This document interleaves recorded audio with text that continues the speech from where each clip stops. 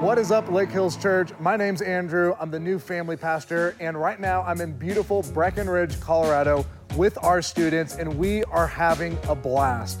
This week, we've been tearing up the mountains, we've been whitewater rafting, we've been hiking, we've been on horses, amusement parks, anything that the mountains got to offer, we've been taking it, and it's been fantastic. But most importantly, all these students behind me right here, they've been getting to connect with one another. They've been getting to connect with their leaders, and they've been able to connect with God.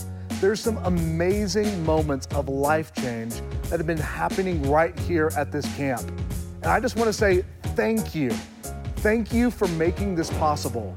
Through your giving, through your generosity, through your faithfulness, you've made camp possible for all these kids. It has been an amazing week, but instead of me telling you more about it, check this out.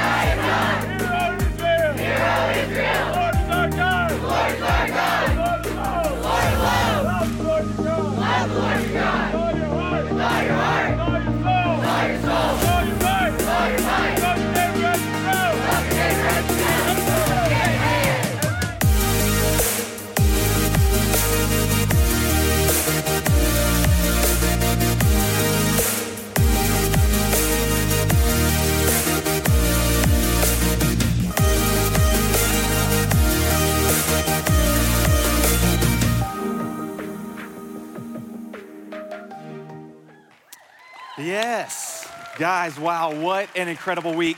I had the privilege of being with our students this past week in Breckenridge, and man, it was just amazing to see God work in their lives through worship, through the message, through community of being with each other, and obviously the ton of fun that they were having, you could see in the video, was just incredible to witness. So I wanted to just echo something that Andrew said in that video, and that is that we are so grateful to you, for those of you who prayed for this week, for those who may have given financially for this week to happen, and then those who maybe gave up your time to serve this week. We know that's a big deal as well. And so all of those things we believe makes a massive difference.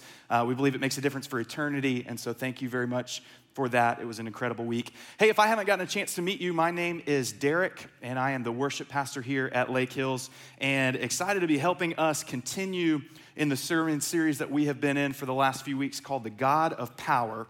And in this series, we've been looking at really what you could call maybe the illusion of power, in the fact that we actually don't have that much power or control in our own lives. And we've been contrasting that with the ultimate power of God. And we've been looking at a couple of his attributes and how those interact and intersect in our lives. And today, we're going to be looking at the power of joy.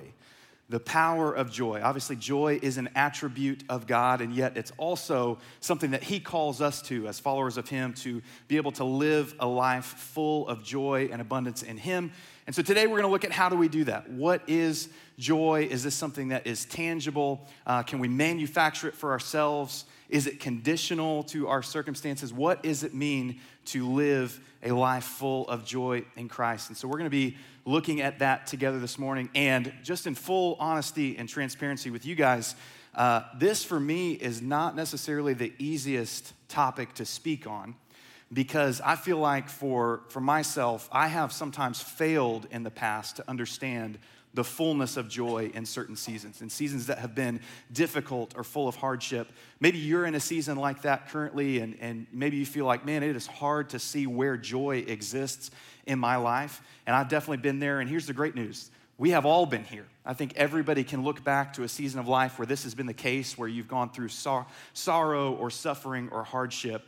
And I think when we understand how God designed joy to work in our lives, that's where it shifts our perspective. We're able to walk through these seasons maybe a little bit differently. And so that's what we're going to tackle today. In this series that we've been in, we've looked at a collection of psalms that are called the Songs of Ascent. And these psalms are songs that the Israelites would have sang as they ascended to Jerusalem 3 times a year for 3 annual worship festivals. And so the Song of Ascent that we're looking at today is going to be in Psalm chapter 126. And so if you have your Bibles, you can turn there with us today. We're going to read through this short chapter first. There's 6 verses. And then we're going to kind of break these out and see if we can pull out what we are looking into for joy today. So here we go. Psalm chapter 126 says this: "When the Lord restored the fortunes of Zion, we were like those who dreamed. Our mouths were filled with laughter, our tongues with songs of joy. And it was said among the nations, the Lord has done great things for them. The Lord has done great things for us, and we are filled with joy. Restore our fortunes, Lord, like streams in the Negev. Those who sow with tears will reap with songs of joy. Those who go out weeping, carrying seed to sow, shall return with songs of joy, carrying sheaves with them." Those are the 6 verses in this chapter of Psalm 126. And basically what we see here is that the Israelites are singing about God's faithfulness. They're singing about the joy they are experiencing because of the faithfulness of God, both what he did for them, the great things in the past, but also what they were believing for the future. We sang about that in the first song this morning, knowing that he's done great things and we're believing that he's going to do it again. And so this is what they're singing about in this passage. And I want to do a little exercise with us this morning that's going to help us pull some things out of this. And in order to do that, we're going to go back to school today, if that's okay. I know, as Alice Cooper famously put it, school's out for summer, right? I get that, I understand. We're going to do a little summer school this morning because I really want to use this to pull out some of these truths. And I know we've asked this question before, but I want to pull the audience real quick one more time. And the question is, between math and English, where's our math people at? You prefer math, you're better at math, you would take math over English any day. Okay, cool. All right, flip side of that, what about English? Who would take English? You're better at English, you don't like math. It feels like we're kind of split 50-50. How many of you would be honest in front of God and everybody else and say, you don't like either one of them? Okay, this is probably the camp that I fall into. But regardless of whether you're taking math or English, we've got something for both of you in this little exercise that we're going to do. And we're going to start with English. And what we're going to do in just a minute is we're going to look at the first couple verses of this passage. And our team is going to underline a couple of these words that we're going to see here.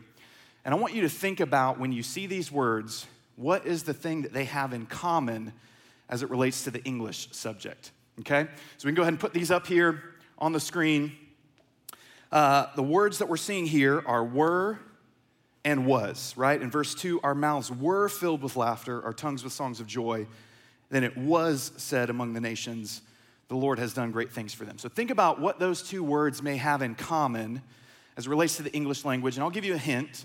We are not talking about parts of speech. So don't think about noun, verb, adjective, adverb, the 100 other things that follow that. Think about more what these words mean as opposed to really what they are. And we'll give you a second to think about that, because the next thing that we're going to do in just a minute is we're going to underline a couple other words in the end of this passage. And I want you to think about what these 2 words have in common.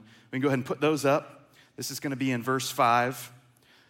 Our words are will and shall. Those who sow with tears will reap with songs of joy. Those who go out weeping, carrying seed to sow, shall return with songs of joy. So think about that. Will and shall. What do those 2 have in common as it relates to the English language? And the last thing we're going to do for this exercise is, I know you can't see it all on the screen together, but I want you to think about the difference in the set of these words, right? First we have were and was. Then we have will and shall. What are the difference between those sets of words? Anybody want to take a guess? Anybody think they know? Yes, everybody's saying it. This is great. All right, the first set of words is past tense, right? Were, was, if you were doing something and you're not anymore, that's in the past, right? The second set of words is future tense, right? Something that you are going to do in the future. You guys are great. You just passed English in summer school. That's fantastic. We're going to come back to this in just a minute, but first, we got to give something to our math nerds out there. Wave your hand again if you're the math nerd, you want a math problem here. Great. Here it is. And I know you can't see this all together on the screen, but remember there were 6 verses of this chapter. 6 verses. So the question for the math people out there is, which verse is the middle of this passage? 6 verses, which one is the middle? And guys, I'm asking this question honestly because I have no idea what the answer is. I'm not even joking with you, about 30 minutes trying to figure this out. I Googled, right, how you find the middle of 6 when it comes to verses in the Bible. Could not figure it out. So if you have an idea, a math person, anyone who wants to take a guess at which verse out of the 6 is the middle, feel free.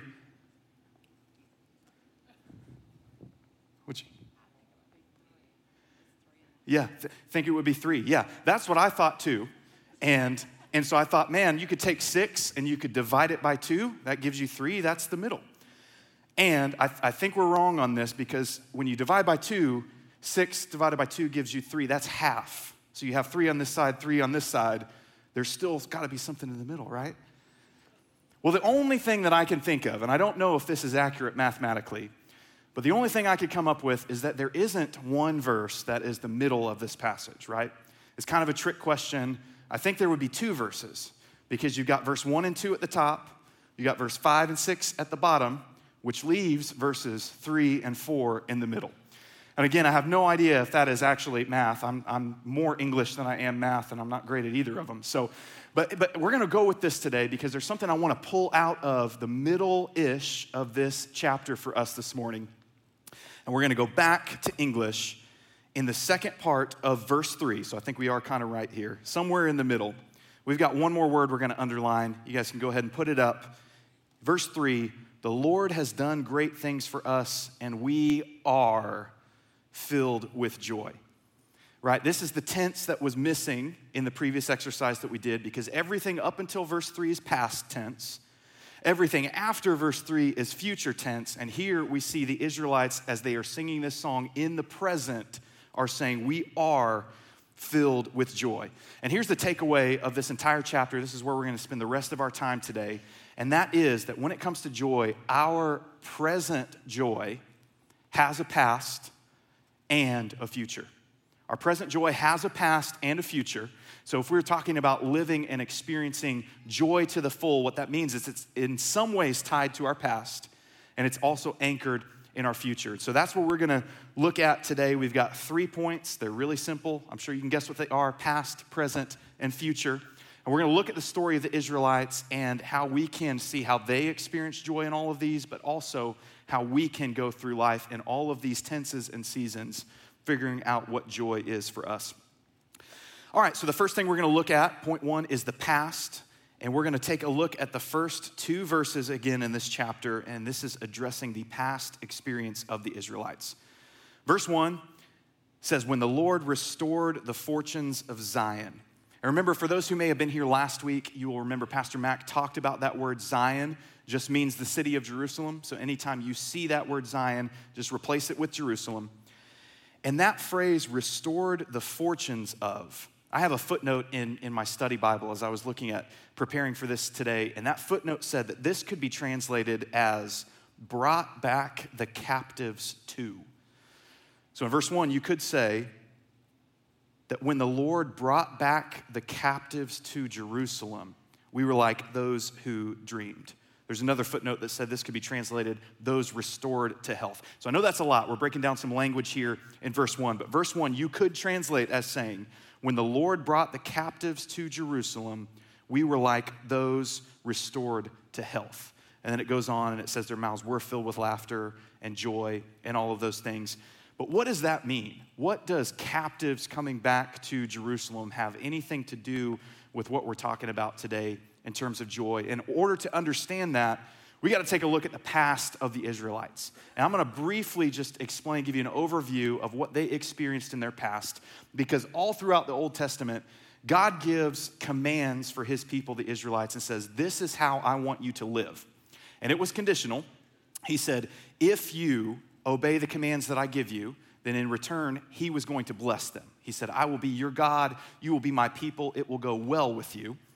And on the other side of things, he says, if you don't obey the commands that I have for you, then God says, I'm going to do the opposite. I'm actually going to fight against you myself. I'm going to allow your enemies to conquer you, to capture you, and it will not go well with you.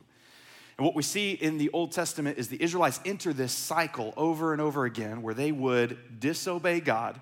So God did what he said. He allowed their enemies to conquer them, to enslave them. And then after a little bit of time, the Israelites would say, man, that wasn't a great idea. I'm going to repent. We're going to cry out to God to rescue us. And God would rescue them. And you would think that it would stop at one cycle, right? You would think the Israelites would say, man, that was not a great experience for us. Let's just obey the laws that God has given. And yet we don't see that happen because all throughout the Old Testament, they enter the same cycle over and over of disobedience, of being captured, of crying out to God and repenting, and then God rescuing, and then disobedience, and then captivity, and then calling out to God for freedom, and then him rescuing and bringing them into that. We see this over and over, and this culminates into something that was called the exile. Now, I don't know if you've heard the term the exile before, but basically all this is this is a period of time where the nation of Babylon under King Nebuchadnezzar comes in and conquers Judah, destroys the city of Jerusalem, so destroys Zion. They kill a bunch of the Israelites, and the Israelites that they don't kill, they carry back with them as slaves to live in Babylon. And so here you have the Israelites that are exiled out of Jerusalem. They're now slaves in Babylon. Now, you can imagine this is probably a season for the Israelites of what would seem to be a lack of joy, right? This is a season of intense suffering, of displacement, of questioning. And in fact, many of the Psalms you can look through and they are crying out to God saying, how can we even worship you in a foreign land? They are experiencing extreme hardship here. And yet we know the end of the story. We know that God didn't leave them there, that he brings them back. He restores Jerusalem. And yet they didn't know that at the time. And it also didn't take away from the hardship that they experienced. And so they're singing about this in the Song of Ascent, where they're referencing their past and when the Lord brought the captives back to Jerusalem and restored them. There their joy was, and they're singing about this in the Song of Ascent. Now here's the interesting thing about the word ascent. In order to have ascent, one of the things that you have to have first is descent, right, into the low places. Right, this past week in Breckenridge, one of the things that I would do every single morning was just sit outside our room on the balcony and just look up at the incredible mountains that were there. And I didn't realize this until preparing for this week, but I recognized this as I was looking at these mountains. The only reason that I knew what a mountain was, and the only reason why we call a mountain, is because it has what? It has a peak at the top, but it also has a low point. Right? If a mountain had no low point and it was just here, it wouldn't be a mountain, right? It would be flat. A mountain has a peak, a mountain has a low point, and I believe the same is true for us when we experience joy. In order to fully understand and experience joy, which we would often call the mountaintop experiences of fulfillment and contentment and peace and happiness, in order to understand that, we have to understand the low points first. We have to understand what it looks like to walk through seasons of life, of hardship, of sorrow, of disappointment, right? Christian joy is not an escape from those things. It's actually understanding that in those things, God is still present. And I believe if we view God as our rescuer, as the Israelites did, this is where we experience the fullness of joy. Because you got to imagine what they're singing about here is the fact that joy was produced from their suffering. And I think that's encouragement for us, for anybody who's maybe in this room walking through a season of suffering or sorrow or disappointment. Joy isn't just on the other side of that. I believe joy is actually produced by that if we allow God to be our rescuer. Because what they're singing about here is their joy was made full because they experienced the suffering of captivity. If they had not experienced the suffering of captivity, there wouldn't have been a need for God to intervene. Therefore, they would not have experienced the joy that was on the other side of that. And that is what allowed them to step into the fullness of joy in their present. And that's what we're going to look at as we continue on into the next point number 2, the present. And we're going to look at verses 3 and 4. These are the verses that are the 2 middle verses of this passage. And it says this in verse 3, the Lord has done great things for us, and we are filled with joy. And so according to this passage, one reason for the Israelites experiencing the joy that they are experiencing is because of what? Because God did good things for them, right? I think that's easy for us to identify with. And yet, what we see if we move on into verse 4, while they're still in the present, they also say, restore our fortunes, Lord, like streams in the Negev. And so on the one hand, they're saying, hey, a reason for my joy is because God has done great things for me.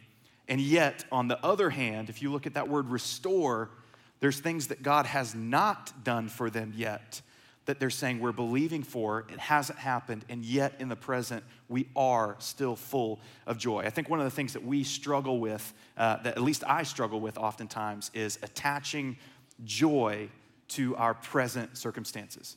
Right? When things in life are going good, when our work is fulfilling, when our family is doing great, when God seems to be doing good things for us in life, our joy is full, right? That's the easy part. I think everybody can identify with that. And yet, the harder step that we have making is going into the next part of this verse that really completes the cycle of joy, where we say, hey, even when my life circumstance is not good, I can still trust and anchor my faith that God is, and therefore I can experience joy in that relationship with him even when circumstances are not good. One of my favorite questions that I've ever heard asked, I don't even remember who asked this question, but the question has stuck with me really almost my whole life. And the question is this: if God never did another thing for you, is what he has done in the past enough? If God never does another good thing for you in your life, is what he has already done enough? And that is a tough question to answer, and that's a tough question to answer honestly. And yet I think until we get to the place where we can say, yes, it would be enough, I don't think we will fully experience true joy. Now, here's the great news. That's not going to happen. God promises to be with us. He said he will never leave us or forsake us. This is what gives us the hope of the future, and this is what we anchor our faith in, and this is also what leads us into our final point for today. Point number 3, the future, because our present joy has a past, but it also has a future. Looking at the last 2 verses of this passage in verse 5, those who sow with tears will reap with songs of joy. And those who go out weeping, carrying seed to sow, shall return with songs of joy, carrying sheaves with them. Now, I don't know how much sense this makes to us right now, because we kind of live in a different culture than maybe what this was written, the target audience for. But I want to help us understand this a little bit. And in order to do that, I got another question. This time, it's for the parents in the room. If you're a parent, just raise your hand real quick, wave at me, parents. All right, I got a question for you, and I want you to think about this question only in terms of finances, okay? Financially only, okay? And the question is this: when it comes to your kids, are your kids an asset financially, or are they a liability financially? Meaning, do they make you money, which would make them an asset, in which case hold on to them, or do they take money from you? I think in our culture, this does not take very long to figure out. I think most of us would answer, our kids are definitely a financial liability. We spend money. They drain our bank account more than they add to it. And it's interesting because there was a study done that said that by the time you put one of your kids through high school, it's estimated that you would have spent about $65,000 on that kid. Now, give or take, I don't know how long ago this study was done and cost of living and all that, but that means starting from birth, you got birth costs and you've got diapers and you've got food and you've got clothing, and as they grow, you've got more food, you've got bigger clothes, you've got preschool, you've got daycare, schooling, when they get to high school or even before, you've got extracurriculars, you've got all of these things. I mean, this list goes on and on. When they get a car, you got car and your car insurance skyrockets, right? This is what happens. And that's why in our culture, we look at this and we say, well, that's a liability. That costs us money. But in the period of time that the Bible was written, they lived in an agrarian society. Farming was a big deal, and it was actually the opposite with their kids. It was actually estimated that each kid was worth about $25,000 in free labor, right? Free labor, that's a good thing, right, with your kids. You got to think about how hard farming was, right? And there's a lot of work that has to be done. The farmers would have to hire on hired hands.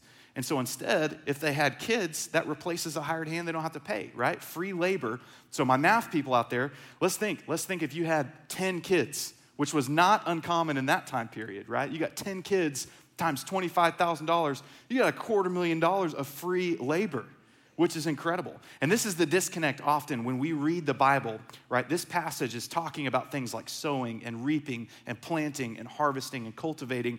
We don't use those words a ton in our society, right? But back in the Bible times, this is the way that they related to their audience. And this is what I want to help us understand, because the Israelites here are talking about sowing, about planting, about sowing with tears and reaping with joy. And so what does that look like for us? What does it mean to sow in hardship or suffering? Because this is what they're saying here. Let me ask another question. How many of you have ever tried to plant something? Maybe it's been a single plant, maybe it's been a garden. Okay. Now put your hands up again if the process of planting was way harder than what you thought it was going to be. Anybody? Yeah, I think this is a universal law of farming and planting. This is something that my wife and I experienced, my wife more so than me. But she started a garden at our house about 2 years ago. She started from the very beginning, right? Just empty ground. Not a lot of resources, not a lot of knowledge. There had to been a lot of things that she poured into researching and learning. And I think we would both say that through that process, it was a lot harder than what we thought. We thought, man, we just put stuff in the ground and water it, and it's going to grow, and it's going to be awesome. And yet then you realize there's heat and there's bugs and there's all these things that you got to figure out how to manage in the gardening. And here's what's crazy about this. I mean, the garden is doing well. And at the same time, we learn every year, here's some things that we would do different next season. But what's crazy about this is that it's hard to garden and to plant and to farm, even in an environment that's pretty conducive to growing. Right? Texas is not the worst place to grow things. Right? It's definitely not the easiest, but it's not the hardest. And what blows my mind is thinking about the harshest environments on the earth and how farmers approach farming, still being able to be successful. The Negev is one of these places. We saw this in verse 4. The Israelites were praying, restore our fortunes like streams in the Negev. Now, I want to highlight just a couple of the conditions of the Negev, and I want you to think about these in terms of farming. The Negev is a desert. So it is super dry, it's arid, it doesn't get a lot of rainfall. They say about average of 5 inches. The soil is sandy and it's rocky. In the desert, there's extreme temperature fluctuations through seasons, but also through days, right? It will be really hot during the day. It'll be cold at night. And if you've ever tried to grow something with huge temperature fluctuations, you're gonna know this is tough to do. There are sandstorms and windstorms. This is a harsh environment for farmers. This is an environment of hardship for them. And yet, they defy the odds and they're able to be successful in what they grow. Why? There are a couple reasons why. One, they keep sowing the seed, right? They keep putting the seed in the ground. Number two, they control the things that they can control, right? Farming is hard, and there has to be a lot of research done. They've got to be innovative, figuring out how to get water from here to there. They control what's in their power to control. But then 3, there's an element of trust, of things outside of their control that they say, man, I'm trusting that just one rainfall can bring about incredible life. And it's amazing to see that happen, that they actually are successful. But what does that mean for us? Because I think there's a lot of things that we can learn from these farmers in harsh environments. What does it mean to sow in hardship? And here's what I think it is. We're going to put up a quote real quick from one of my favorite guys to listen to. His name's Eugene Peterson. He's got a ton of great quotes, and he's got probably one of the best on this subject. And he says this: the hard work of sowing seed in what looks like perfectly empty earth has a time of harvest. He says this: all suffering, pain, emptiness, disappointment is seed. Sow it in God, and He will finally bring a crop of joy from it. So what's that mean for us? When you look at that passage that says to sow in tears, and those who weep will bring about a harvest of joy. What does that mean for us? I think we've all been given, according to this quote, all been given seeds of disappointment, of sorrow, of discouragement, of emptiness, of hardship, of pain. We've all been given those seeds. And some of us have been given multiple of those seeds throughout different seasons of our lives. And yet, we all have three options for what to do with those seeds. We can, one, discard the seeds, right? This is living a life in despair. This is giving up. This is saying, you know what? My circumstances right now are so hard that I'm not going to trust God. I'm not going to believe him for big things. I'm just going to despair, throw the seed away, and give up. Second option is we can hold on to those seeds with anger, with bitterness. We can say, man, I'm so angry at the situation that I'm in. I'm angry at God for allowing me to experience this hardship and suffering. And we can live life angry, holding on closed-fisted. Or number three, as this quote said, we can sow it in God. We can plant it believing that he's going to bring about a harvest of joy. Well, what does that mean? What does it mean to plant, to sow in God? I believe it's exactly what Romans 8:28 says. It's believing that God works all things together for the good of those who love him, who are called according to his purpose. Now, this doesn't mean that everything that happens in our life is good, because we can all agree that that's not the case. But it just means in the big picture, what God does is he takes all of those things. He takes the mountaintop experiences. He also takes the low points in our life.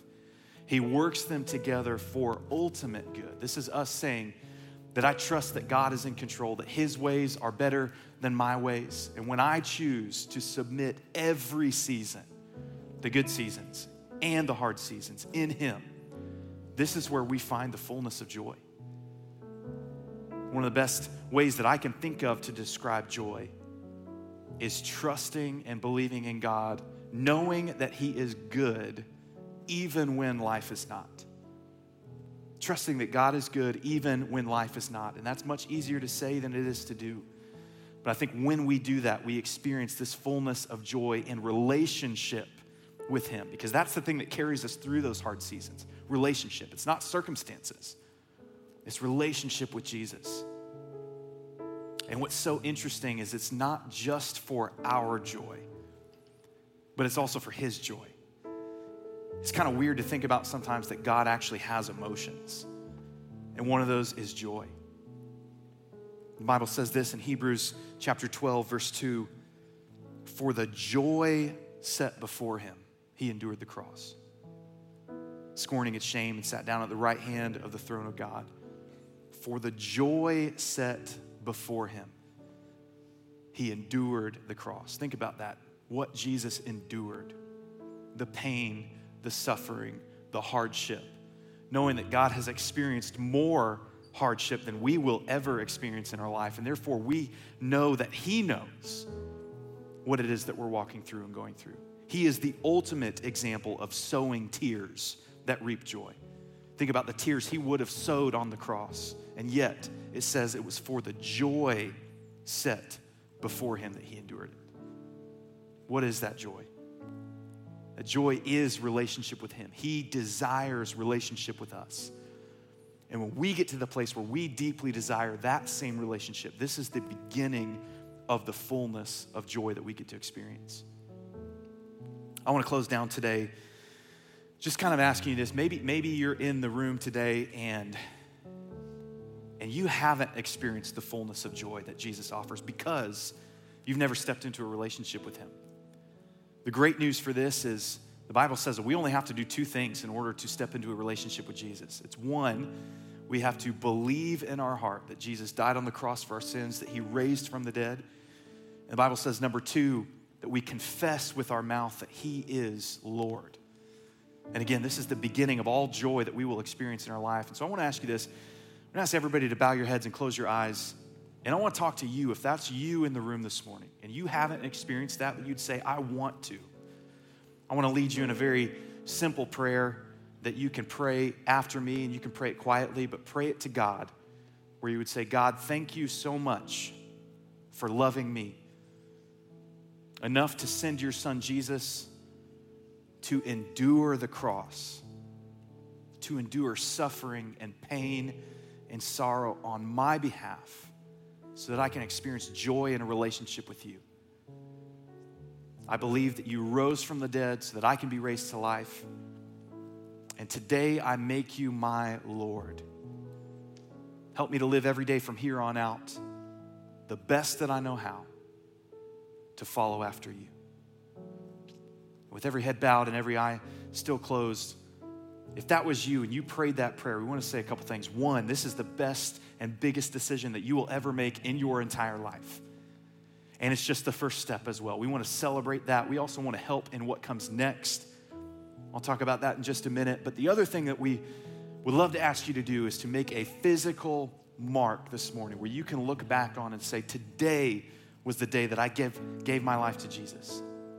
In order to do that, on the count of 3, nobody's looking around, but we just want to ask you, just slip your hand up in the air. If you prayed that prayer, just let us know today on the count of 3. 1, 2, 3. Just put your hand up in the air and say, today I stepped into the fullness of joy with the person of Jesus Christ. In our tradition around here, we celebrate that with you. We're going to put our hands, as you put your hands down, we're going to put our hands together and say, welcome home. Welcome home.